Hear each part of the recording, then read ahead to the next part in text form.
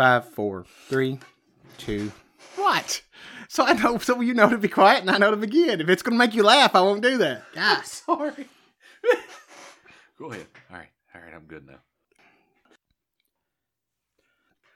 I forgot to do the intro. You're welcome. You're listening to The Dumb Will Speak. I was just listening to music. Yeah, well, let's do it again. I was jamming.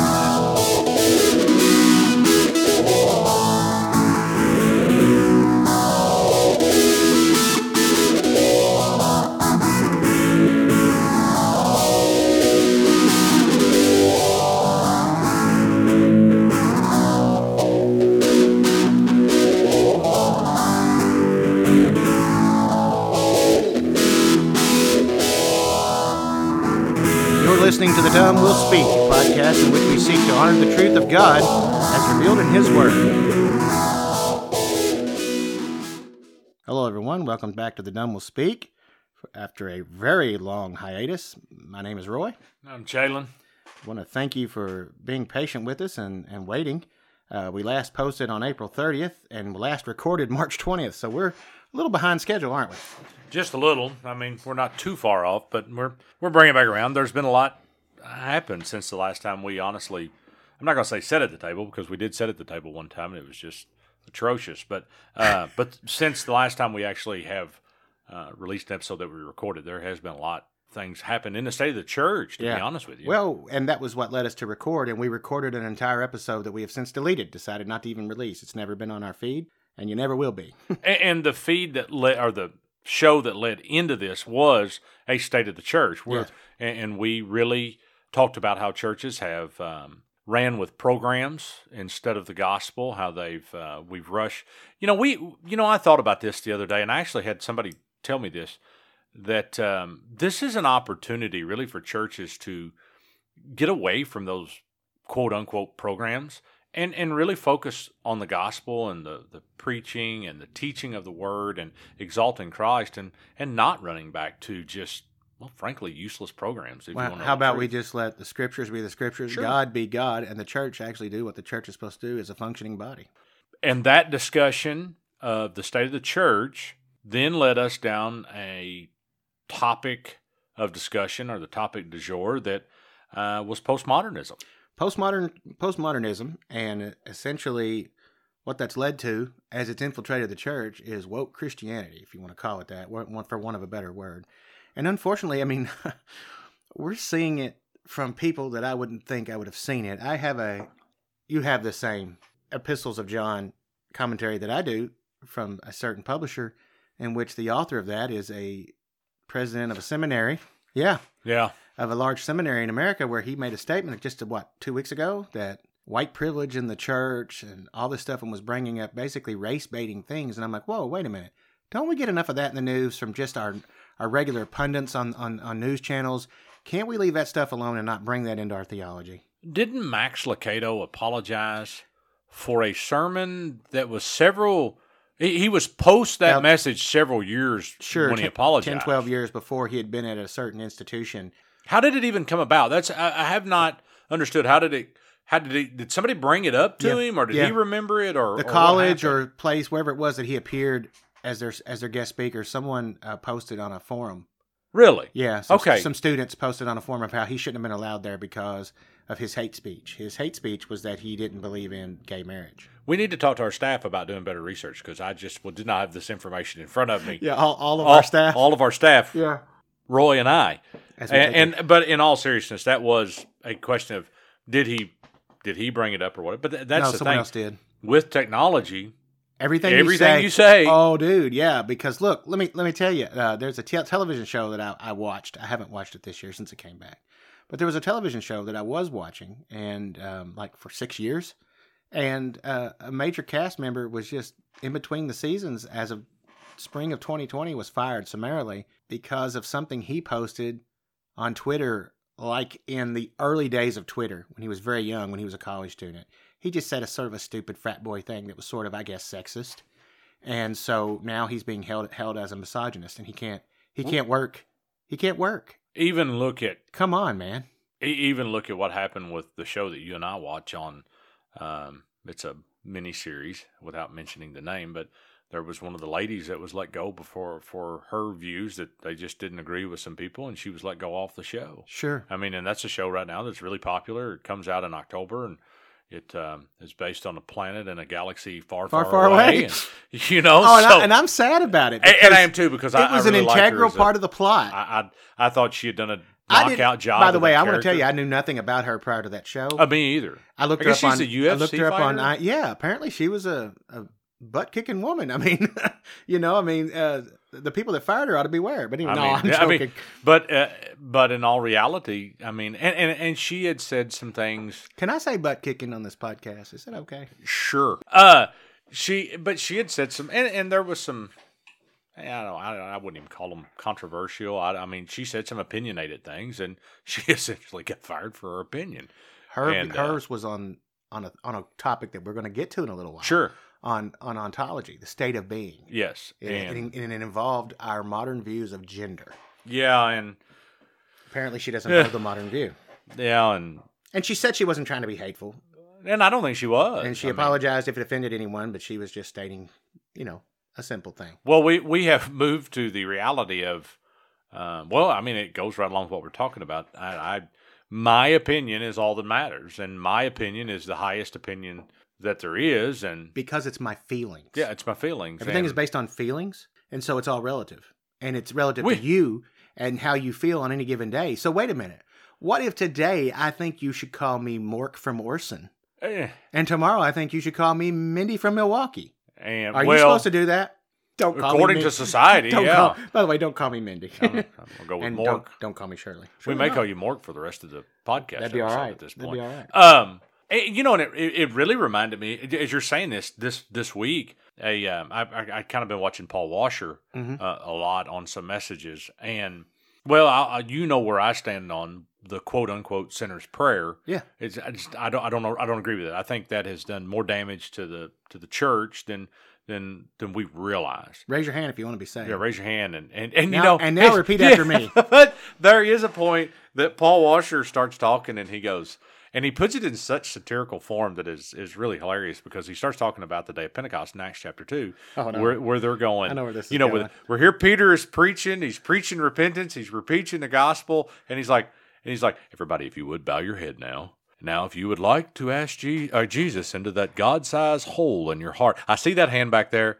I see it. That's it. Thank you, ma'am. And he goes on this, but I'm sitting there listening to it going, man, that is what you see. And I have sat in services where this has happened, and you're sitting there with your head ducked going, you can't be serious. You cannot be seriously doing this. There's no repentance. There's no... Do you recall a long time ago when we had Jonathan on, and hi Jonathan, and we talked about Americanization of the gospel and all this other stuff? And and he was talking about... I think it was 2018, roughly. Could have been. It feels like years. So then 2020 happened. So, it was like we were talking about eschatology, and how people make it, preeminent in all things and different things. And he was talking about this sort of fundamentalist, dispensationalist view. And then the people that have that, they'll abandon you as a brother if you don't hold it. Now, granted, I'm going to tell you. They will do more than abandon you. That's right. Yeah, they'll consign you to the pit of hell. But the point is, they can't get past the little doctrines. They think every doctrine is equally supreme. No, they think their doctrines are equally supreme. The ones that they picked and chose. And that's fundamentalism. You recall that I actually told you that I made a confession in that podcast that I was a fundamentalist once upon a time. Yeah, you did say you were a fundy. And so there you go. You did say you were a fundy. When you say I've sat through some of those services, dude, I've sat through hundreds probably. If I've sat through one, I've sat through too many. Yeah. And there's actually I didn't know this till this week. I didn't know there was a recovering fundamentalist podcast. Really? There is. I just discovered it this week. Those of you that don't know, there is a YouTube channel. Tell them. There is a YouTube channel that if you got some time on your hands, James White, I first heard this, and if you got some time on your hands, it's called the IFB Sermon Clips.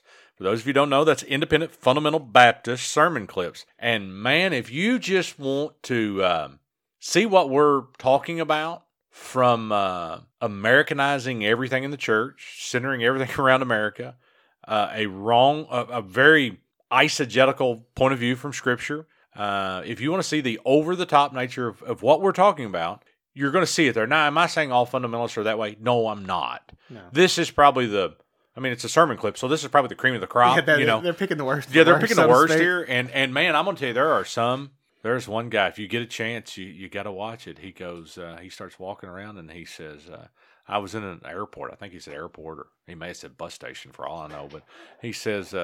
He said, this guy walks up and he's like, I see you in here all the time. And he said, you must be a preacher. And he said, well, how do you know I'm a preacher? And he goes, because you got that Baptist swag. And he does it. And I'm thinking, I wish we were doing video right now. Oh, he does. He's got that Baptist swag. and he does this little thing. And, then he walks over to the other side of the pulpit. And he kind of does this little rooster strut. And he walks over there and he goes, but you won't catch me in skinny jeans. And I'm thinking, wow. You won't catch me in skinny jeans either. And one reason, I'm too fat.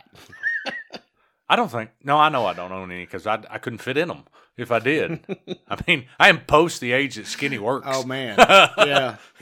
Gravity has took over. Gravity has taken, things fall taken as over. you get older. Everything just begins. I mean, don't get me wrong. You go to the gym and try to keep it up, but it still just gravity works against you the older you get.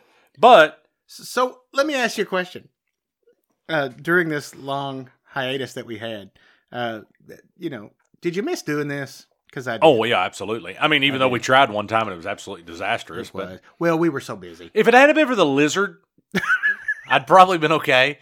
But I got attacked by a monarch lizard, basically, that run through here. I started cutting that. I'd already cut that out before and then I continued to listen for about 3 or 4 minutes into our podcast to check for any sound quality issues as I was doing my edit, and I was like, we can't release this. We're in the studio, and literally, as we're sitting here, an iguana walks by, and those of you that know, I don't like reptiles. Truth in advertising moment. It was just a lizard. It was on steroids. I had left the door open.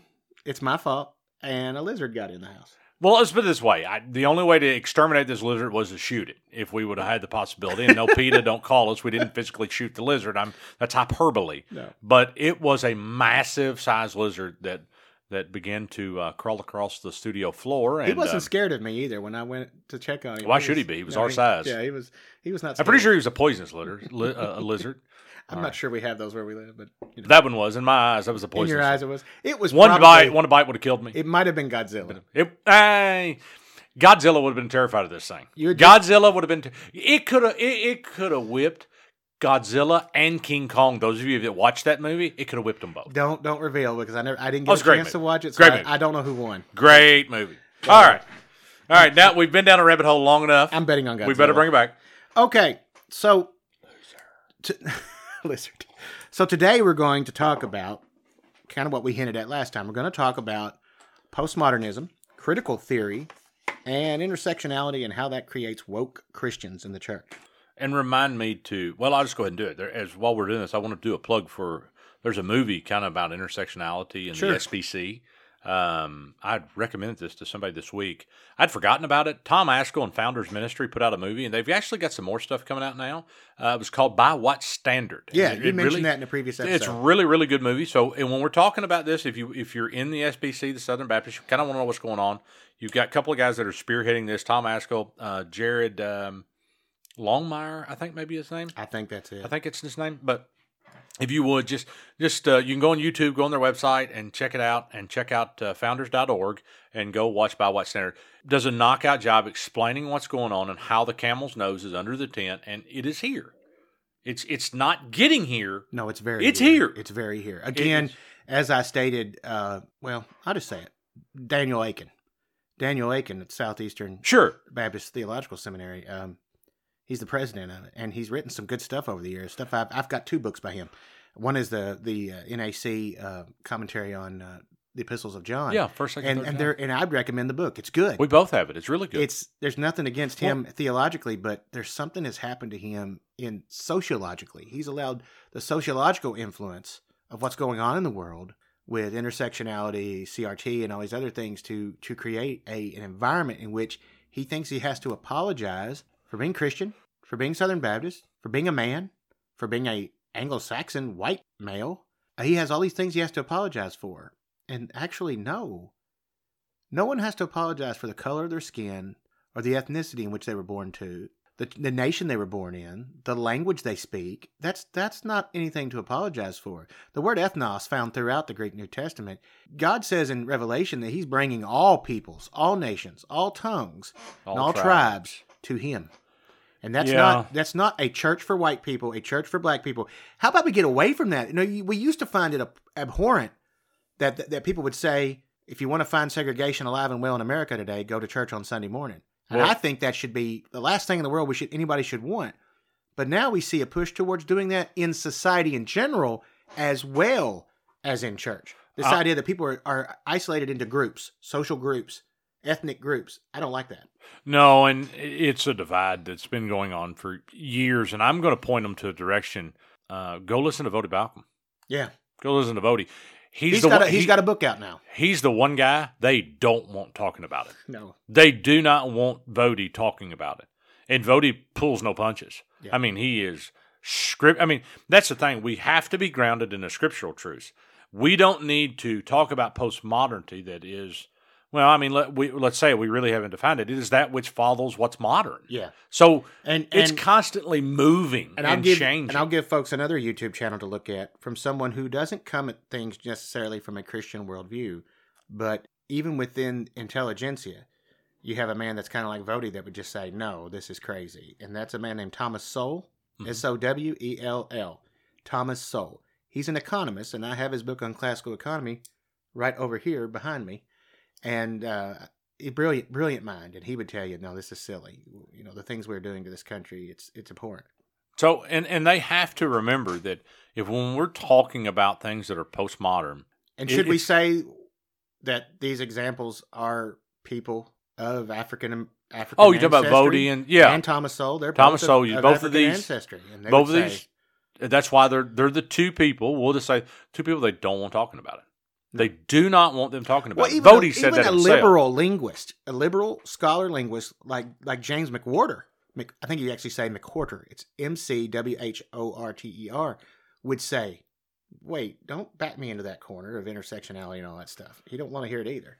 Well, and it's so ironic because the people that talk about postmodern society and we're postmodern world, they like postmodern, then try to back people into classical definitions, which is something that they don't want people in. You're telling me that it is relatively truth to my own standard. Yeah. But then you're telling me that I need to be by this standard that is one standard. The standard doesn't move. And by postmodern, the standard constantly is a moving target. That's why this episode could almost be a defining our terms episode. Really? And I almost thought about even doing that and making a short defining our terms before we got into the body of our discussion today. But I don't think we're going to do that. I think we're just going to keep it all one episode. But we have to do this, and this is start defining some terms. What you're talking about here is epistemology, okay? Mm-hmm. Epistemology comes from the Greek episte, which means knowledge, and then from logos comes the word in English, logy, logi, and that means reason for or study of. But it's a derivative of logos, the Greek word, for reason or word. And it means reason for knowledge, study of knowledge, that sort of thing. Knowledge and reason, that's epistemology. It's a noun. In philosophy, it's the theory of knowledge. Yeah, and what you're saying in theory of knowledge is the people in the postmodern culture think they are rooted in knowledge, and they think they are rooted in reality. But real epistemology is, where do you get your knowledge? By what, you said that term, by what standard? Where do we learn? How is knowledge given? How is it received? So it's with regard to its methods, its validity, is it valid, is it real, and its scope, how do you apply it? Also, you could say it's the origins or source of knowledge. It's the investigation of what distinguishes a justified belief, that's fact, from opinion. That's your opinion, okay? One of the ways it looks at it is it asks certain questions. A sample question would be, what is knowledge? Second one is, how is knowledge acquired? Nietzsche actually asked the question, what is knowledge? And I think he said knowledge, if I'm remembering correctly, knowledge, the quote was, knowledge is a woman, and then it's followed by what? Question mark. It basically is just a total disconnected thought process. I mean, but Nietzsche kind of coined that. And your reason for the study of epistemology is it's said that it's important in order to critically assess the reliability of all knowledge. Your historical figures who basically classified epistemology were René Descartes from France, Immanuel Kant, German, David Hume from Scotland. You know what I just thought of? What? The Philosopher's Song from Monty Python. We can't sing it. It has a couple of bad words. I have actually never watched Monty Python. You never heard the Philosopher's Song? Never watched Monty Python. No, the only clip I remember of Monty Python was I remember the horse. I remember the horse with the they had the coconuts making the horse sound. That's all I got, man. Well, what I can tell you about that song is this. It's all about various philosophers. It mentions them by name. And what it basically says about all of them is they were just all a bunch of drunks. But they're just all a bunch of drunks. David Hume could outconsume. Back up for a second. Well, go ahead and finish what you got. Then I'll okay. That's essentially it for epistemology that will lead us into ontology. Well, when you back up what you said there, you're talking about their thinking is rooted in intellectual thought. They're rooted in knowledge. The idea is what is truth. And so you're getting into what is truth. But so they think they're grounded in two important things. They think they're grounded in knowledge and reality. Mm-hmm. When really they're not grounded in either one of the two, and they're not grounded in either. They are grounded in their own opinions. Mm-hmm. And so the truth, what I said earlier, has then become a moving target. The truth is now a moving target that constantly moves because guess what? Your opinions change like the waves of the sea. They change daily. With the direction of the wind. Yeah. And so you're basing yourself on thoughts and feelings, and it kind of goes back to what I said earlier. Hence my joke about Mork and Mindy. You must call me Mork or you must call me Mindy. Well, and it goes back to what I said, too, about the sinner's prayer. We got people responding out of feelings. So you got to be careful with your feelings is what I'm saying. Mm-hmm. And I always say this, there's days you feel saved and days you don't feel saved. I'm sorry, that's just our assurance rests in Christ, but there are days, I can't go on the feeling. Not in any work of my own. No. Not any prayer I've said or the way I feel on any given day because, again, man is unstable. Well, here's a plug for Ephesians 2:8. Salvation is all of God and no one is to boast, basically. That means you can't boast about your salvation. That is strictly what that verse is talking about. You cannot boast in your salvation because you cannot get it on your own. You did not do it on your own. You cannot do it. It is all a supernatural work of God. And so it doesn't say, and don't be wrong, it doesn't say that you can't, if you did something good, it doesn't say that. That's not what that verse is saying. Don't be boastful. Even though I don't think we should be extremely boastful. I like stuff done in private and thing. But anyway, that's neither here nor there. But, so the very thing that they're saying they're not doing. They're actually doing. They're doing. Yeah. And then they get even worse because, as I said earlier, they take this and they say, okay, it is based in knowledge and truth, but it's really our own opinion is what we know it to be. And then try to back in a strict definition of critical race theory and intersectionality. Now, that's a step ahead of us. We're going to get there. They're all interrelated. Remember, the emphasis is on the individual in postmodern, and especially the epistemology of it. It is on the individual. And that individual wants the freedom to totally define themselves. They don't want you to define it. They don't want Scripture to define it. Because what does Scripture define us as? Scripture defines us as lost. We are dead in trespasses. That's what, and we are described, even as we're in Christ, we're still wretches. We're still going through the process of sanctification. So Scripture, in fact, defines us in an absolute truth. Postmodern, in any sense, can't stand that. So then, what is your epistemological basis for your knowledge? I guess what you're saying is you would have to say it's truth as defined by Scripture. Is there another truth? Your epistemology must therefore come from the Scripture. The world would say, well, that's narrow, and you've defined it based on an ancient writing that may or may not be true. You have no way of proving it. Saddle me. Exactly. Well, it's going to lead us to some other things. Ontology, ontology, comes from, it's also a noun. It comes from the Greek ont, which means being, B-E-I-N-G, state of being. And we've already discussed what L-O-G-Y is. So it's the branch of metaphysics, philosophy, dealing with the nature of being or reality. It is a set of concepts and categories in a subject area or domain that shows their properties and the relations between them. So one way of saying this is ontology is how you classify things. Sure. By their actual reality and their state of being. Who's writing the story? If you were looking at it as a meta-narrative, a master story, who's writing the story? Exactly. Well, and I'm gonna look at it from a point of view, since this is a scientific term. Let's look at it from the point of view of classification. Mm-hmm. You have classification of species. Within that, you have a classification of sex, male and female. and how they're related and interrelated and how those things work. Whether it be in the pollination and cross-pollination of plants. What do we do with the other reproduction 100? of plants? Well, I'll get to that. Or it has to do with the reproduction of animals. Okay? So you have this idea of sexual classifications. You do have asexual plants that reproduce within themselves. Sure. But, that are not sexualized one way or the other, not male and female. They actually contain both the male and the female within their own system, their own roots and plant system. But for the most part, everything pollinates, cross-pollinates, etc., through a male-female relationship. Same occurs in biology. That is not plant biology, not botany, but through animal biology and through human physical biology. So this is ontology. This is sets and subsets and how you explain the actual, by the way, it's the branch of science of what is. It's the science of what is. And on my paper, I have what is underlined. It's of the kinds and structures of objects, what they actually are.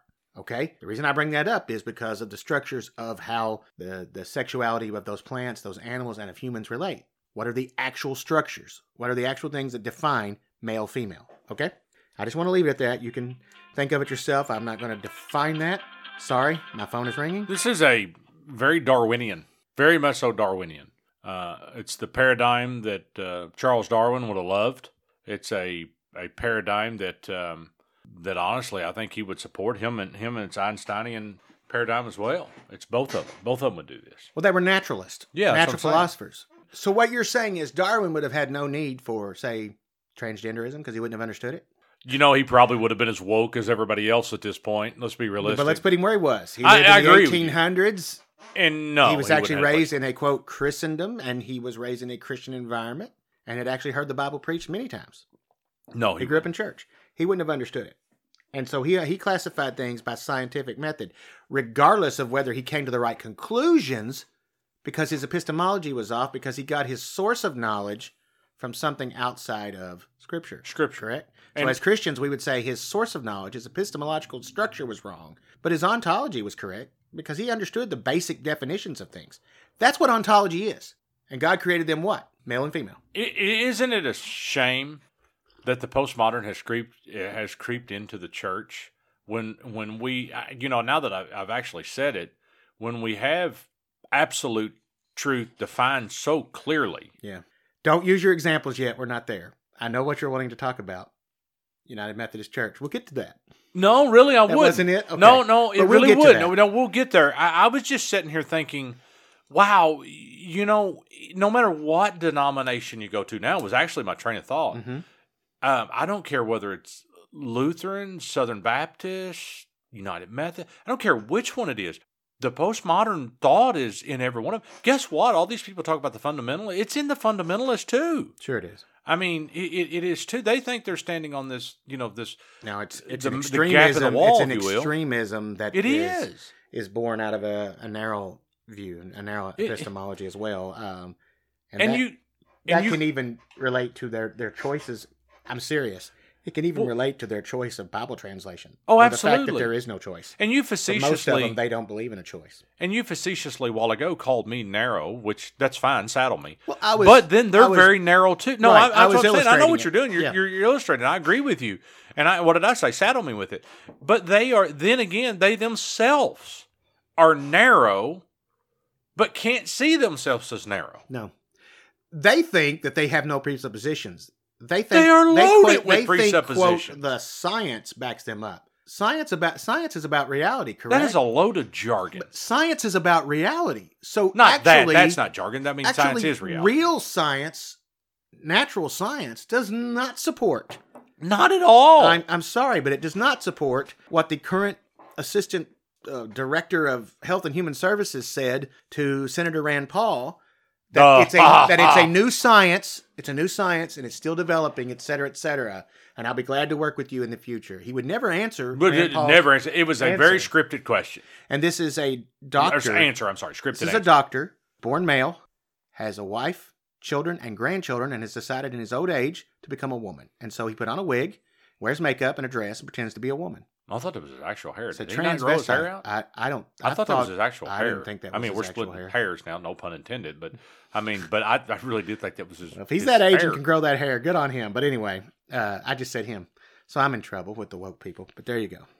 Well, I'm sorry. I'm sorry. I go back to what I said earlier. What is mine and you and I, source of truth? Scripture. It's Scripture. God made them what? Male and female. Male and female. And look. So he is a him. And guess what he gave us? He did give us natural thought. He did give us nature to understand the way things work. He did give us eyes and ears and a mouth, which most times we should keep quiet, and a nose to smell things. And he gave us hands to touch and feel things. The truth is, he gave us all the senses we need to view and perceive the reality that he created for us. You said something I want to... So here's the thing. When you say and do the things that society has started to do in the last 2 to 3 years, to the nth degree, you are denying what you see, hear, smell, and taste and feel with your own senses every day. You get up every morning in denial. That's called mental illness, folks. Are you talking directly to me? No. I'm looking at you, I know. You were pointing at me. I made motions to the outside Steve world. Lawson, are you preaching at me? Or? Well, I don't mean to be preaching, period. My point is this. We've entered an age where up is down, down is up. It's stupid. Oh, what's the passage of Scripture? There's no reality that ever could support this fundamentally absurd illusion that people have created for themselves. What's about? Is it Isaiah 5? I think we have literally replaced what is right with what is wrong and what is wrong with right. Now, that's a very loose paraphrase. We have called what is good evil, and that which is evil good. And that is essentially, the world is upside down from a scriptural point of view. It is. So let me finish my definitions before we go off the rail anymore. You said something there that I wanted to say. I was given advice at a very young age from my dad. And you know, when you look at people and you're talking to people, and as you're talking to them, have you ever seen somebody drift off? And you know what they're doing. They're formulating an answer because they heard the first 3 words of what you said. And they're not listening to the They're not listening to a single thing you said. And so they're already formulating this answer in their head. They're already calculating. And then they say something, the dog is purple. You're like, well, that was not even what I was going to say. But what I'm saying is my dad always told me very early on, you have 2 ears, 1 mouth. Listen twice as much as you talk. Yeah. That was, and honestly, I'm terrible at it. But it's probably the best advice I've got, because if you will sit back and listen to people, and you can engage conversationally a lot better. Yeah. You can engage from a biblical standpoint better. It was really some wisdom that I was given probably in the early teenage, maybe, late adolescent years. It's really stuck with me my whole life. The biggest issue today in trying to do that is that you are going to hear the most absurd things presented to you. It's hard. As if they're true. Yeah. When your very natural thought, and by the way, when we say the world is this and the world is that, it doesn't mean every single human being is on board with this. I'm talking about lost people here. I'm talking about the world system. The world system may be on this, but the people, the citizens of those countries, individual citizens of those countries, they're not necessarily on board with it. They don't necessarily believe it. I don't know if the United States, because even lost people have been given enough common grace from God that most of them still have what we used to call common sense. In a clip I was sent this week I told you about, James White's debating a guy, and the guy goes, so you're telling me that I should thank God that he doesn't take me out immediately and send me to hell right now? To which James White went, yes, that is correct. I mean, you said common grace. That's essentially what we're looking at there. By not taking you out for your, for the rejection that you're going to have right now of him, of the atonement, there is grace bestowed to you by not taking you out at this very moment in this very time. Not you. I'm not talking to you. I'm talking about in general. You, whoever the sinner, insert sinner here. Well, we talked about that sinner, because I said lost. The very air that you breathe and the breath that you take is a gift from God. Absolutely. And that's given to the lost as well as to the saved. Sure. Let's finish up these definitions. One last thing about ontology is that it's concerning claims about the nature of being and existence. And I put in here, I think, therefore I am. Oh, I've got that quote. Yeah, Rene Descartes. Yep. And that is his blending remember her name. of I knew Rene. It's a male. Oh, I said her, didn't I? Rene Descartes. Oh, dude had a big bushy. That was embarrassing. A Frenchman with a big bushy mustache, 1600s. Okay, so I think, therefore I am. Honestly, from the humanistic point of view, that sounds good. But what is it saying? It is saying, since I can formulate ideas, I actually know that I'm alive. Therefore, I am alive, is what he was saying. I am a man. I am a human being because I think. that separates me from the lower animals. Kind of a early humanistic evolutionary type view Descartes had there. But anyway, so Descartes says this, and I said this is this issue of this kind of summarizes this part. What is ontology as opposed to epistemology? Ontology refers to what actually exists in the world, and assumptions about the form and nature of that social reality, versus epistemology, which is concerned with the nature of knowledge and of ways of knowing what exists and learning about social reality. So that moves us into this idea of thinking about what is postmodernism and what is critical theory. Well, postmodernism, you said earlier, comes from the word we get modernism, which is modo. Okay, so that means in the now, and postmodern means after the now. It's uprooting standards, uprooting traditions, if you will, traditions. Well, modern philosophy sort of begins post-Enlightenment, or around the time of Enlightenment in the post area there, around the French Revolution and afterwards. You see the culmination of what the Enlightenment produced, which was a secular humanism and a rejection man's the center now of religion and a rejection of a Christ-centered state. They wanted a secular state. In the modern world, we began to separate the two, and we thought that was the way to go. But we created also some other ideas. The idea that logic, man's logic and reason, his natural senses, and the scientific method would replace superstition, religion, and those other forms of metaphysical philosophy. Everything's synergistic now. However, postmodern even rejects that. Because remember, modernism was still imbued with reality. Yeah. What exists in the natural state. Postmodernism says, we need to take another look at this. Because there are biases and there are systems in place that are going to prevent you from perceiving reality. Could we not call it perspectivism? It is. I mean, could we not term it that? The term moral relativism exists in that. This postmodern view of the world has led to what is called critical theories. Critical theory in postmodernism is sort of a breakdown of systems, a deconstructionism, I guess you could call it. Encyclopedia Britannica says, critical theory is a Marxist-inspired movement in social and political philosophy, originally associated with the work of the Frankfurt School, that's in Germany. A lot of your higher criticism comes from Germany, and that began in philosophy and in moral philosophy and religious studies. Germany, by the way, is where higher textual criticism begins to try to break down the concept of what is the scripture and can we trust it.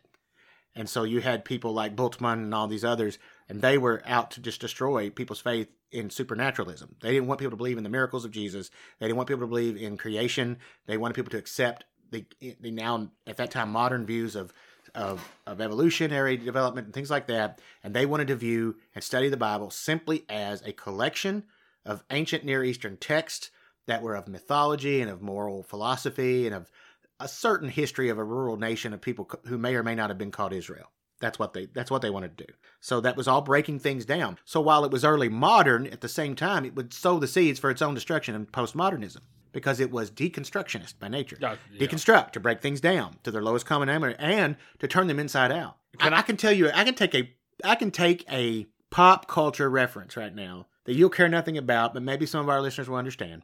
If you've seen Scott Snyder's film The Watchmen, or if you know the book on which it was based, Alan Moore from England's Watchmen. It was originally a 12-issue DC comic maxi series or mini series, and 12 issues 1 year. It actually took close to 2 years to put it out.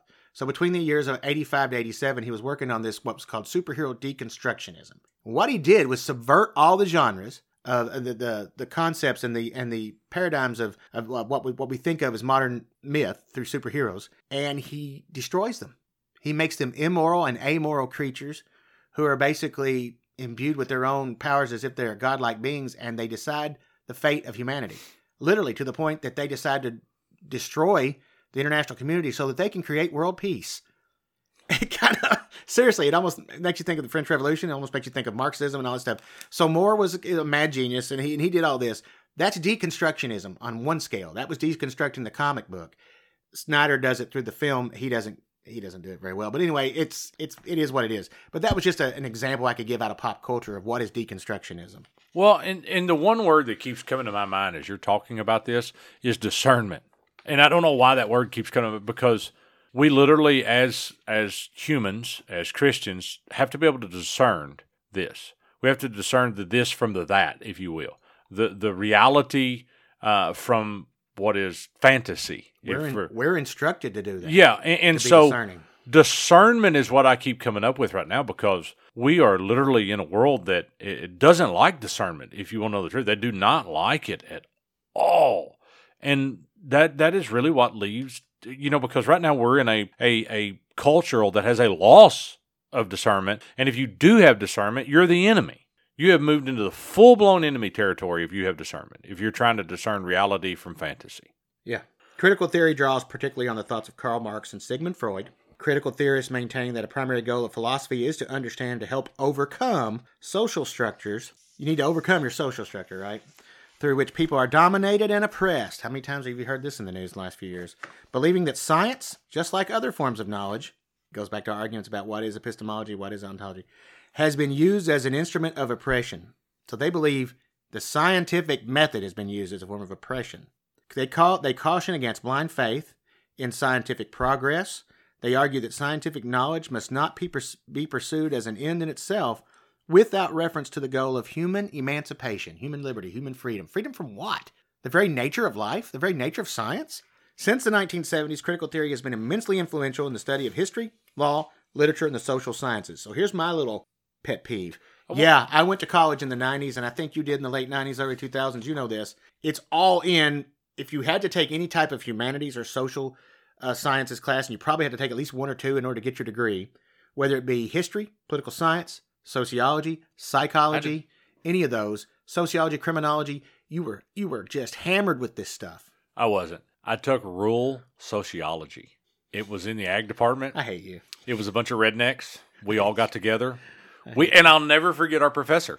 We had Dr. Coffee. And Dr. Coffee is at our university where I went. Well, I'm drinking some stuff brewed from Mr. Coffee. And Dr. Coffee, he is deceased a few years ago, but he said some things in that class that two things. If it would have been recorded, he would have been fired immediately. In today's culture. In today's world, yeah. But he wasn't doing anything derogatory. He was expressing, this was starting, the camel's nose was under the tent years ago for this. Looking back now, he was discussing these cultural normatives, if you will, that we were somehow making normal in very satire form, if you will, and satire in nature, over the top. And that's the way he taught his class. And you would go in there, and for an hour a day, he captivated 100 students because it really woke you up. No pun intended. Once again, it woke you up because you're a college kid. I mean, physically, It actually woke you up. We had it at 7:00 in the morning, and he said some things that were just what today would be absolutely controversial. That he would be fired on the spot, but he didn't mean them that way. He was teaching the class and showing you how ridiculous some of the things that you're going to be faced with when you get out of there is. Well, I actually think that you and I went to the same university. Did we did. Not? Okay, just different times. I was in the ag department, though. We were on top of the hill. That's where the cool kids hung out, on top of the hill. I was in the history department. So anyway, I was on top of the hill. We were farming. The point is, I had a history professor there who was... I couldn't plant a garden. Who taught the history of Africa. And it was a cool class. It was good. And he was I'd say probably he was in his mid-50s at the time. And this is 25 years or 30 years ago. So this has been a while. I'm sure he's not still active. He may not even be alive. I had an interesting semester with that guy. He was a African American. He was a black male, and he had opinions that would actually get him fired today. He would not be woke enough. You couldn't be liberal enough. I don't know how any of the people that actually taught me then could even be professors today. They wouldn't be liberal enough unless they've just conformed for the sake of getting they'll along. They'll capitulate. But he had a way of you not knowing where he stood on things as far as politics, but he had a way of irritating everybody from conservatives to liberals to everyone in between, religious groups to atheists. He didn't call anybody. That was Dr. Coffee. He found a way to insult and sort of aggravate everybody, and yet he did it with facts, not with this fiction of today. Other ideas in theories of critical theories that you have, communication theories. You've got people that will take films, music, and everything and try to break it down. Let's see here. I got a man named Byron Hurt is a modern theorist. He uses film to critique how sexism impacts both men and women in our society. His cutting-edge film Hip Hop, Beyond Beats and Rhymes, looks at the hip-hop industry from a critical perspective, focusing on how it enables sexism against women while keeping men in narrowly defined gender roles. The idea of hyper-machoism and of course, a sort of misogynistic view towards women. Now, granted, look, I don't need him to tell me that. If you've ever listened to any rap made between, say, 1989 and today, you already know all that. You know, another term that keeps coming to mind right now as we're discussing this is pragmatism. The ends justify the means. And I'm thinking about it from a church standpoint. And we've said this many times. I don't know whether we've said this on the podcast or not. We have really privatized religion. And when I say that, here's what I mean. We have made it a dog and pony show. And we have made it a spectacle that we use worldly things to bring worldly people in. We preach a dulled gospel. And when we get them in on those perspectives, guess what we have to keep them with? You cannot preach repentance at that point. You cannot preach a changing and a change of discourse in your personality. Your point of view has changed. We cannot preach those things if we bring them in on the means of the world. They will hate it. Jesus tells us of himself, I believe it's the Gospel of John or one of the epistles of John. They hated me first, therefore they hate you. Absolutely. You are not of the world. The world hated me first, therefore it hates you. Sure. And so we bring them in on the world. They don't like it when you get them in and you preach those. So you just preach this little fluffy gospel. And it's going on in all churches. I'm not talking about any church in particular. It's going on really everywhere. I mean, just frankly, in you drive here locally, we'll find that kind of church doing that. Sure. And so we have just privatized this for it's consumer driven. We have turned the ecclesia into something that is consumer driven, and instead of letting Scripture and Christ drive the church, and we have the ordinances given to us, whether it be the pastoral epistles, whether it be 1st, 2nd Timothy, or Titus, whether it's one of those pastoral epistles that Paul writes at the end of his life, and he writes those at the end of the life. Why? Because he thinks he's about to die, and he needs to give instruction to those two guys because they are what? Pastors. Mm-hmm. So he gives them instruction. This is how things need to work in the church. I'm leaving you a blueprint.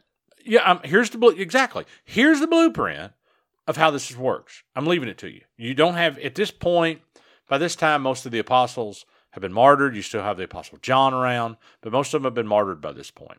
I think John still would have been around because Paul was about 65, I think, maybe, AD. And so John would have been still around, but so he's leaving this blueprint, and we've abandoned the blueprint.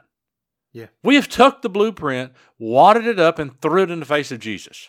I don't need your blueprint. I'm going to do it myself. Because the world has offered an opposite paradigm, and the church has just become too willing to accept that as, oh, we need to adopt that. Yeah, I see what you're saying. There's problems.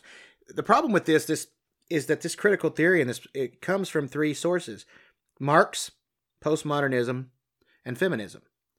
And beginning in the 19th and early 20th century, Karl Marx's ideas challenged our views of a society and of, get this, inequity, inequality, talked about today, but the main thing was economic inequity between rich and poor, and a greater division between the rich and the poor. The rich were getting richer and the poor were getting poor, and that's not fair, and so we need to do something to break this down.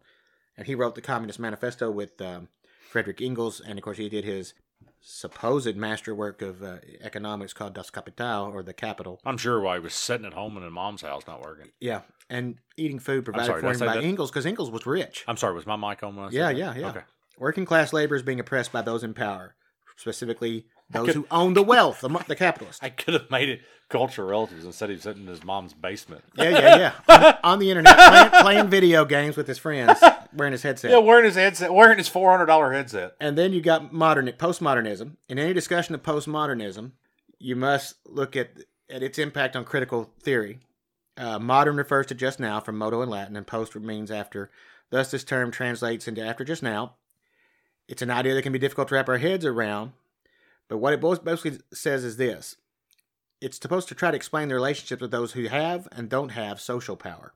You have power, Jalen, regardless of how much money you make because of your identity. because they're going to put you in this identity group, okay? In matters of, it allocates, the decision makers allocate our lives for the growth of power. In matters of social justice and scientific truth alike, the legitimization of power is based on optimizing the system's performance, efficiency. The more efficient the system, the more oppressed the masses are, especially the minority groups, and even the average working class of the majority are still oppressed. You know, Marx would say that especially. And then your third major paradigm is feminist theory.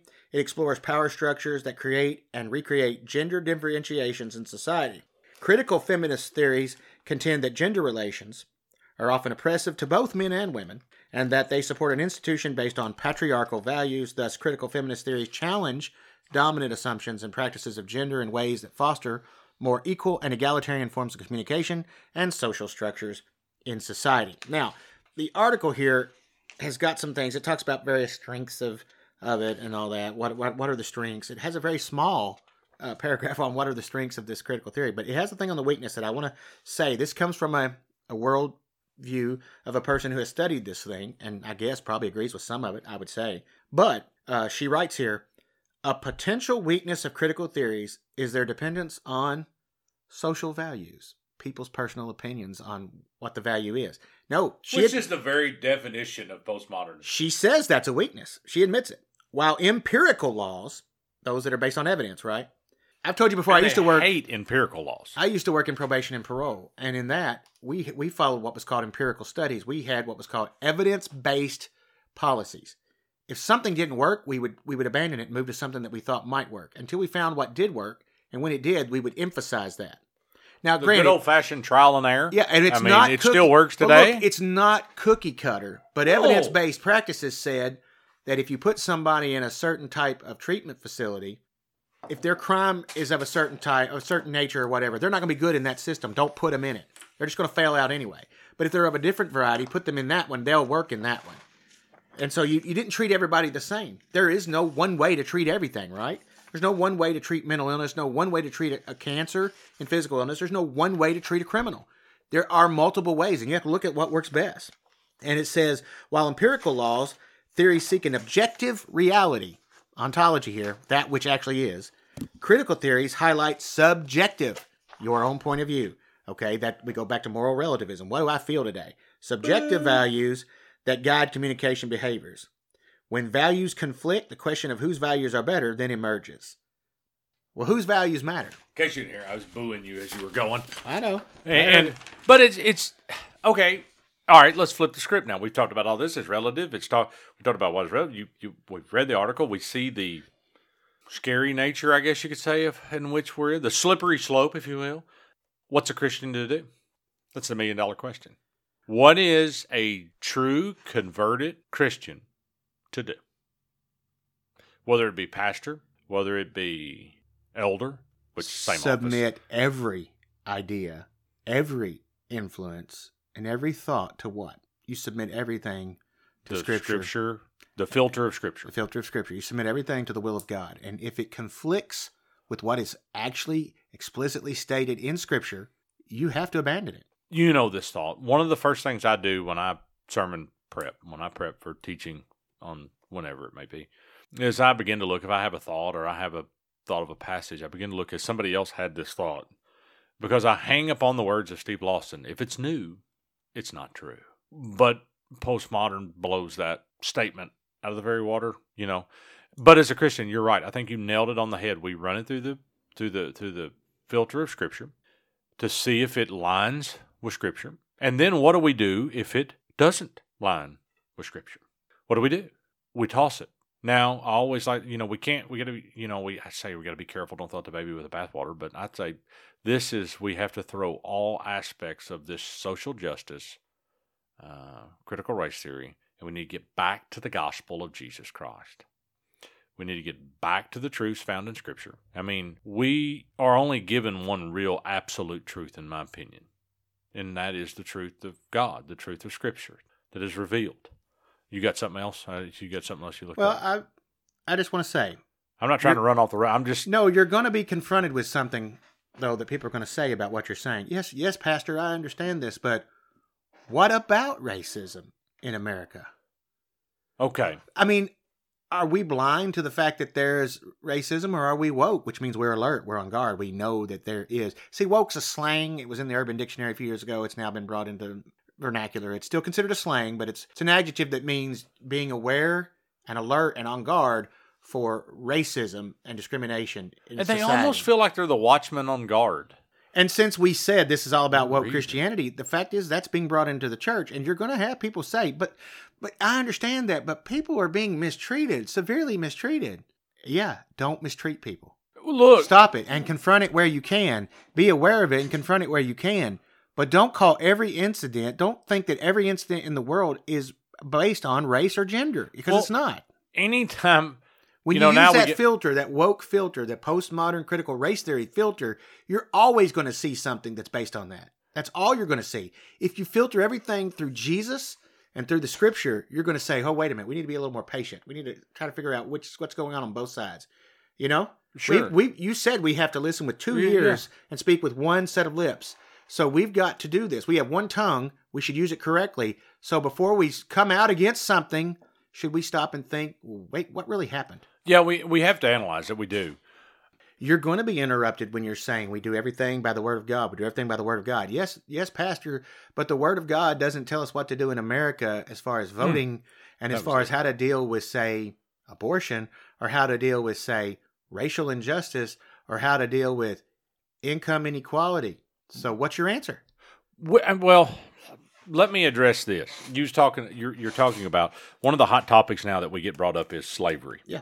And it's been a hot topic for the last, I don't know, several hundred years. Chattel slavery in any instance is wrong. Mm-hmm. It's absolutely against anything. Once again, we check it through the scriptural filters. It's wrong. We see slavery on the pages of Scripture. It doesn't make it right. No, because we see polygamy on the pages of Scripture. It still is not right. Yet we're told that it was never meant to be. It was meant to be one man, one woman. Look, and you said that, there you go. You've got the other camel nose on the tent. How long before somebody marries their truck, marries their car, polygamy? I mean, where does it end? I mean, where does this end other than the designed nature of it? Okay, when we're talking about all this, we're talking about woke culture. We're talking about sexuality and homosexuality, and I love what Dr. MacArthur says. We need to remember that they are the mission field. I've said that to you numerous times this week. And they're the mission field, as we've talked about and prepped for this. They're not the enemy. They're not the enemy whatsoever. Whatsoever. Oh yeah, I heard him say that. It was last year, wasn't it? Yeah, it's pretty relevant. He preached that, and he said, remember, when we're speaking about these things, he says that we think it's so ridiculous that someone would believe, that I can now declare myself to be a car and you have to go along with it. Sure. Because that's where we're at. Well, you said Mork and Mindy. We're destroying the English language. And he says, because we're trying to evade reality, he said, and instead of you being angry with those people, hating them or ignoring them or doing whatever, love them. Paul. Pray for them. Witness to them. You have to speak the truth. You have to speak the truth in love, because I will say this. Yelling and screaming at someone. Now, I yelled and screamed earlier, and we've been loud in this episode, but we're because we're coming from the same point of view, and we're just trying to say, folks, reality is one thing, and what we're being told is reality is something else. It's very reminiscent of two novels that I have over here on my shelf: George Orwell's 1984 and his Ministry of Truth, and Brave New World by Aldous Huxley. I mean, it's honestly very much like that. Yeah. Paul writes to the church at Corinth, I believe. And he gives that litany of sins. Remember that? But then he says one of the greatest statements. Such were some of you. Sure. Past tense. Which means they're no longer like that anymore. They're no longer living in that cesspool of sin, no matter what that sin is. Because that's the thing. I think sometimes we...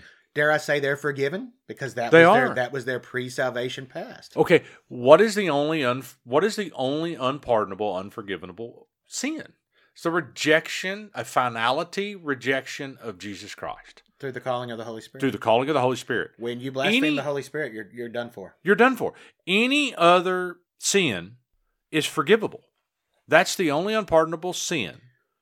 And when God... And we don't know what that moment is when that person reaches it. I think sometimes those people know it. There is a point of no return. A callous a callus grows over their heart and they no longer hear the word. And sometimes I wonder if that's the compartmental nature of hell, because we see the weeping and gnashing of teeth. There are those in hell that are going to be weeping because they really thought I'll just go where they said the sinner's prayer, they'd done something, but there was no real repentant nature of their heart. And then the others are screaming and cursing God. They're literally talking with their teeth together, gnashing. They're gritting their teeth. They're going to hate God as much in hell as they did when they were on earth. Oh yeah, this idea that there'll be repentance in hell. No, those that were softer of heart, even on the earth, will still be soft of heart in hell, and that's why you'll have the weeping.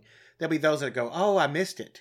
And then there'll be those that go, well, I rejected you then, I'm rejecting you now. You made me bow before Jesus and declare him Lord. You forced me to. But you know what? He was never Lord in my lifetime, so I'm not going to worship him here in hell. I hate you for putting me here. But actually, they put themselves there. The saddest words to me in all of Scripture is in the Sermon on the Mount, Matthew chapter 7, around about verse 13, I think. And he starts talking about the narrow and the broad gate, and make sure basically you're in the right path. You went through the right gate, because the broad gate looks like the right gate. It appears the characteristics of the right gate, and it appears that you've come now down the road of easy believism. And it leads to what? It leads to hell, destruction. Yeah. And you need to make sure that you're in it. And those sad words where he literally says, they respond back to him, well, we've done this and we've done that. And he responds, depart. I never knew you. I never knew you. And like I always say, those are religious people. Those are. It's not like he didn't know them, because he knows everything, but he never knew them intimately. Sure. He never had an intimate relationship as they walked and communed with him. And we lost that communion when the fall of the garden. We lost that ability to commune with him when sin enters through Adam and Eve. We lost that, but we are restored to communion with him through the atoning work of Jesus Christ. But those people miss out on that reestablishment of the communion with God. I'm glad you brought that up, because I think a lot of people miss the idea of that verse, that weeping and gnashing, it's not that they are combined in the same person. No, it's two different compartments. It's showing you divisions of hell. Yes.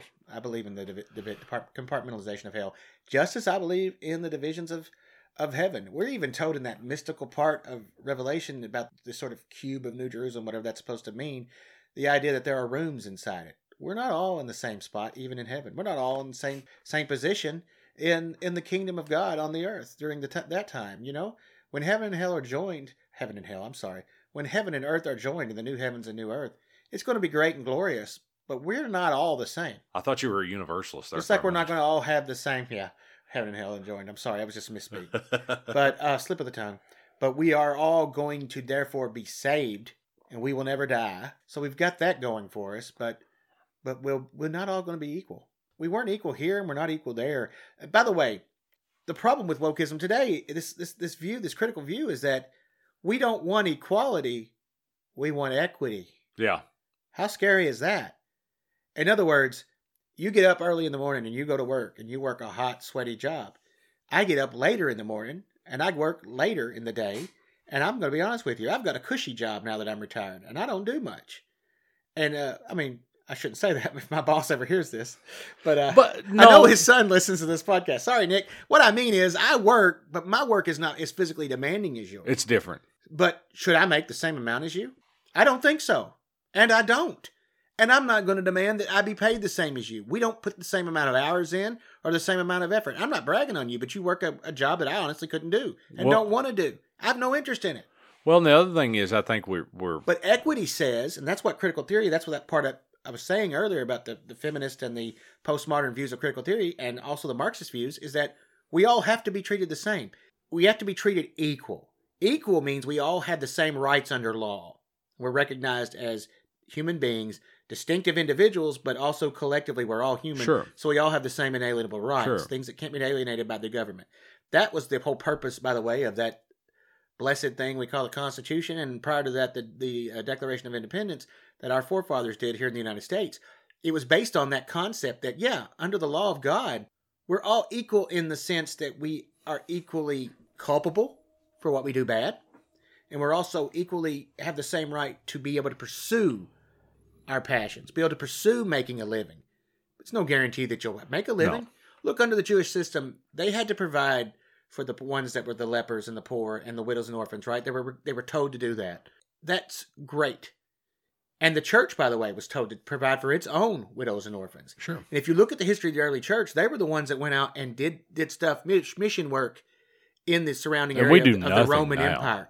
You know what the church did? I know I mentioned this, I think, in the very last episode or the one prior to that. I'm not sure which, but I know I've said this before. But if you'll do a little church history, you're going to understand that early church living in the Roman Empire were the ones that rescued babies that were exposed to be allowed to die. Infanticide, their form of abortion, which occurred after birth. And they also were the ones, so they would adopt these children and raise them as their own. Christians were ostracized and poor for the most part. But it's worse than that. A Roman father, when the baby was born, he you check me on my history of this, but I'm pretty sure I'm going off tongue in cheek here, off memory.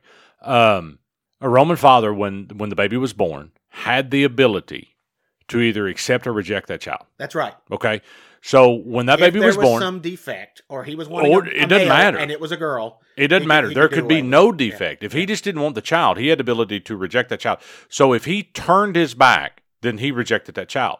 Okay, so what then happened to that child? There was they were either, like you said, set outside to be exposed to the elements. They were slaughtered in the Roman games, if you will, for lack of a better term. Yeah. They were immediately took to the prostitution brothels, and they were brought into that. Brought up to be a child prostitute. So the view of children in this time was absolutely terrible. And then you have these Christians going around trying to save these children, which James tells us in his epistle, the one that cares for the two things he gives, widows and orphans. Yeah. He's writing to the Jews that are dispersed. Yes.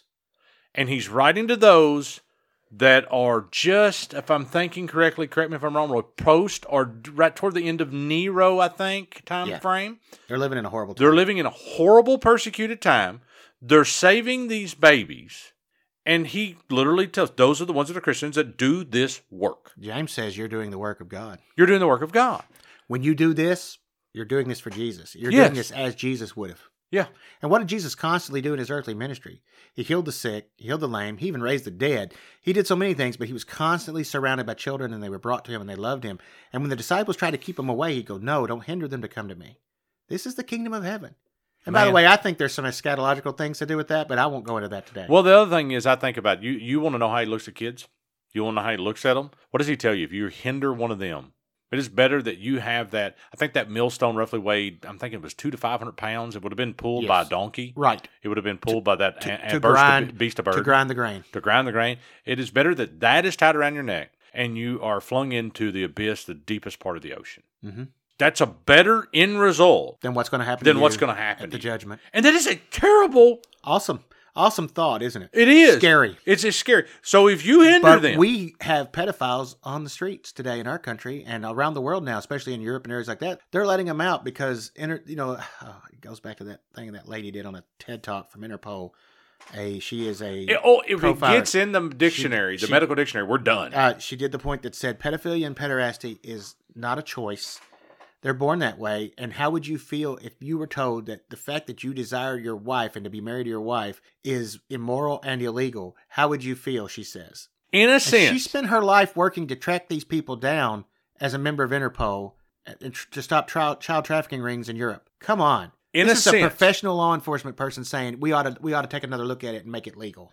In a sense, they were born that way. But when I say that, they were born in sin. Yeah.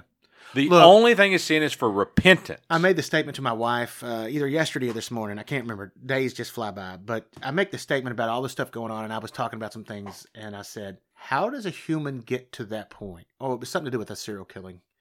And I said, how does a person get to that point? And I said, the only thing I can think of is this. If a man or a woman is left long enough in their sin, they don't get saved, and they're left long enough in their vices, especially of a sexual nature, that's the end result. That's the end result, that you don't even care. You don't even see humans as human. Well, it's just a fetish. It's just an animal. It's just an object to possess. Well, and if you look at the serial killers, if you look at Bundy or what was the guy that with his mom that Hannibal Lecter was half based on? I can see his face. Ed Gein. Ed Gein, thank you. Who dug up corpses and other things. Yeah. If you look at them, they do this, then that's not enough. Then they do this, and that's not enough. It just keeps escalating until there's no end. Yeah. There's just no end before it happens. And I'm not saying that everyone who ever in their life looks at a pornographic image or a naked picture and lust in their heart is going to wind up becoming a pedophile or a serial murderer rapist. But I will say this, it is still sin, and it will lead down a path if left to your own devices, especially a lost person. And here's the thing to understand this. We begin to covet those things. And like you're saying, it's an escalation. You go from pornography to something a little harder to something a little harder. Next thing you know, it's child pornography and bestiality and et cetera, until the next thing you know, you're actually hanging out in the parks and the playgrounds. Well, and you look at some of the people now, higher profile that we're seeing, and no names here, arrested for child pornography. This is, I mean, very recent, as of, May 14th. Yeah. Very recent, higher profile. Yeah. I'm not talking about evangelical. I'm talking about in the world. In the world, yes. I mean, there's some very high people. There's some sick stuff going on. There is, and to be honest with you, we have really just scratched the surface. Oh, I know. We could go on, and we're already well past the hour. We're heading towards the 90-minute mark. We're not there, but we're getting close. I don't know how to shut this. Sounds like my sermon. I don't know how to shut this down, to be honest with you. I guess I'm going to shut it down with a bit of humor. Okay. If we could do this. We were talking about compartmental, and I reminded of a joke. Might as well, because we just talked about the one thing that irritates me more than anything, which is crimes against children. So I'll never forget, there was in church one morning, there was a very fitting joke that was told prior to service. We were doing the announcement thing, and which we do at the first. I really like that. We did get it out of the way, do the announcement, sing your songs, and then we get to the exaltation of Christ and you're chasing rabbits again. No, I'm being serious. I mean, I'm being serious. We get to you do the announcements, the state affairs, and all of a sudden it's let's sing, let's exalt, let's exposit. Great, yeah. I know it sounds like squirrel, but I'm really not. But he told a joke one morning, and the joke was talking about compartmentals and all the compartments of heaven and all that. And he says this guy gets to heaven, and he gets there and he walks up with St. Peter and he goes, what's that wall over there in that ladder? Hey, don't worry about that. Come on, I'll show you over here. Come on, let's go over here. And he walks around, looks over here, and the guy keeps looking back. He's like, hey, what's it? That ladder and wall, man. And he said, I'm telling you, don't worry about that. Just let it be. Just come on, I'll show you over here. A little while later, he's like, what is a ladder? He goes, man, I'm telling you, just don't worry about the ladder. Forget about the ladder exists. So St. Peter goes away, and he's like, I'm going to know what's over that ladder. Of course, I guess sin still exists in heaven at this point, is about the joke. But he climbs up the ladder, and he looks over the ladder, and there's just a party and dancing going on. And he kind of looks down, and all these people are excited. He comes back down, and he goes, what's going on over there? He goes, you weren't supposed to climb the wall. Oh, I wanted to know what's going on. He goes, no, I guess I'll tell you. He goes, that's the Baptists. Be quiet, though. They're the only one. They think they're the only one that's here. So we are so cruel to Baptists sometimes. Oh, well, we are one. You wouldn't think that we were one. We are one. But, we so cruel name to Baptists. Only. I'm in name only. Well, we are so cruel. And we don't mean that in cruelty to Baptists. We really don't. It's you want to talk about traditions. Whoo. Yeah, they are very traditional. But we are part of the SBC, and we're fine with that. And for now, for now, as long as here's my thing. Hold on, let me back up. That is my problem. This podcast is not part of the SBC. No, it is not. And I will say this thing about us currently being affiliated with Southern Baptist Convention, as far as the how churches long we I go don't to, know how long that will last at the type of church we're willing to go to. I think there's going to come a time that the SBC is going to split again. I really do. I think it's sooner rather than later. I'm hearing a couple. It's already happened once in my lifetime. I think it's going to happen again. Well, I'm hearing a couple different splits, from the rumblings. One says it'll go more the Reform way, and then one will go more the Al Mohler way, is what they call it. Yeah. I guess, now we're Mohlerist, I guess. I like Al Mohler. I recommend his podcast, The Briefing, and I like the other one where he does the longer talks, Thinking in Public. That's great. Speaking in public or Thinking in Public? Thinking in Public, I believe. And he does some great interviews with secular people and secular theologians. And he's had atheists on there. But I there's a couple different thoughts whether it'll go a Reform to a. It's not. I don't want to say Arminian. That's not what it is. But basically, a more woke, and a more Reform. I don't think it's going to be that thing. I think it'll be a conservative, liberal split, I think is where it'll be. But I'll be honest with you, we just devour our own, it seems like anymore. The problem with liberal Christianity is all you got to do is take a look at places like the Lutherans and the Episcopalians. and go to the actual churches and you find less than 50 people there on a Sunday morning, they dissolve over time. Well, who needs that? After a while, if you are just something in name only, and then after a while you realize, wait, they're not teaching anything. They're just giving us a homily about how to act the following week, or they're teaching on something that we can watch on a news show.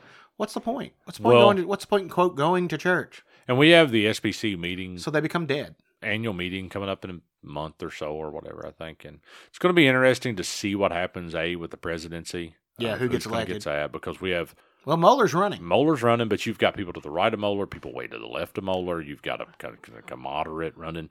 But the other thing that I'm really curious to see what's going to happen. There's a church, whom shall remain nameless, that is in the SBC, Huge. Loosely affiliated. Largest church Involved in the SBC. Which means money. Rhymes with battle rack. They just ordained 3 women pastors, but then if I read right, it said they were not elders. So I don't understand that distinction, because in Scripture we see that as the same office. So I don't know. I would like some clarification there to what that is. I don't understand it either, and I don't get that, because that was a weird use of terms of pastor but not elder. I did that really confused me in the terms. It doesn't take much to confuse me anyway, but that really did confuse me in terms. So I don't know what this development is going to hold. I don't know. I don't know whether they break off the SBC on their own. Does the SB? Now we get into the cooperative money. They could technically be removed, since every church affiliated that is allowed to affiliate must agree with the Baptist Faith and Message. And the revision of 2000 claims certain things about compatibilism as opposed to egalitarianism. Well, and therefore complementarianism. And so monetary is the term. I know. I said big money. That's because they're big. Well, because that's the holdup in the... I mean, the revenue from the books he's written over the years. That's the holdup in the... He's wealthy. In the other denomination right now, the large denomination, the reason why they haven't split is how in the world did they divide up the millions of dollars in the land? That's why they haven't split. And I'm not going to say that denomination, but they have tried to split, haven't split because they don't know how to divide it up. And right now they're trying to remove one of their main teachers out of an office down south, who is a very conservative, great pastor, great expositor, and they're trying to remove him from his position of the pastor, because this denomination controls who's the pastor, and the corporate head of the denomination, if you will. They have ordained a lady that is in charge of those churches. She's in this the bishop. area. She's the bishop. Yeah, I couldn't think if they called her a bishop or not. But anyway, this church is very large, and they're speaking out against it. And it's one of the maybe one of the oldest churches in that denomination. Maybe the oldest church in that denomination. Now there, you're talking about a United Methodist Church, correct? Mm-hmm. Yeah. Yeah, and they're talking about, that's kind of the reason that denomination really hadn't split. It's monetary right now. It's never been publicly said. That's been the assumption. So we could rattle on for hours with this. I think it's... Well, here's the thing. We've sort of just scratched the surface, and chances are I will title this episode as a Defining Our Terms, Postmodernism, etc., because the themes that we've talked about will just keep coming up as we go along, because we're seeing this play out before our very eyes. This is not going away, folks. It's not going away anytime soon. And the problem with being, quote, woke as a Christian is in intersectionality and in critical theories, you can never be woke enough. No, it's never going to happen. They're going to change it. Whatever you've agreed to today, 3 weeks from now, they may change the definitions. 3 weeks from now, you'll be the bad guy. When you consider how far we've come on things about equality, to the point that where now it's not about whether or not girls and women have the right to have their own sports sanction. We've already run past that. Yeah, and that's yesterday's news. You have to have children in school who are born one sex can play on the other sex's team, and I just don't get that. We are way beyond what I ever thought I would see culture do, and it's just beginning. In this country, I barely recognize the nation that I live in. But you know what? It's not any better than the rest of the world. Except in some parts of Africa where conservatism and evangelicalism still exists, and in what we think we know about what's going on in China, based on what little bit of information gets leaked out, we're not seeing a lot of hope for Western and East and Central Europe and Eastern Europe. We're not seeing a lot of hope in North America thanks to what's going on in Canada. And Mexico's been a mess for decades. And the U.S. is now falling into the same trap as Canada. I just don't know. I don't know what the future holds. We never do. We're not prophets, nor do we pretend to be. We don't play one on TV. So, I mean, we are just sitting here. We're not trying to prognosticate what's going to happen. But what we're trying to do is tell you this. Equip yourself to be ready to give a witness for your faith, no matter what troubles it may bring you. Because you have to be willing, as Peter said, to give an apologia, to give an account, to give a witness, a testimony to those when they ask you to defend your faith. Figure out how to defend your faith. I don't mean with a gun. I don't mean with your fists. I'm talking about with not words, retaliation. with words that are done in love, not in hate, and words that are done out of respect for a higher authority than any national or international government or body. Our authority, we are kingdom citizens. We are citizens of heaven who just happen to be on earth sojourning to this point until our death. So unless God takes us home, we're here, and we need to live as we would live for him, as if he were standing right in front of us. Here's the challenge. One pastor to other pastors, if you're listening. Be bold, stand and proclaim the gospel. Yep. Do not back down. Do it with love. Preach the truths as they come. Preach the hard truths that come. And be bold and lead the flock as you're so called to do by God. And hey, let the chips fall where they may. And we don't know who's going to hear that word and be converted because of it. No, you let them fall where they may. Have faith you in God. do not do the work of the Holy Spirit. You proclaim the gospel. I just said this here a while back in a sermon. Yeah, and you I did. think we actually are probably going. I think we're going to post it. We're going to see about. We're going to post the church it. will give us the audio. Yeah, we're gonna ask for the audio. I've been asked to if I would post it, and I just think that's the right thing to do. So I said this. You have in Acts chapter 5, the apostles are arrested.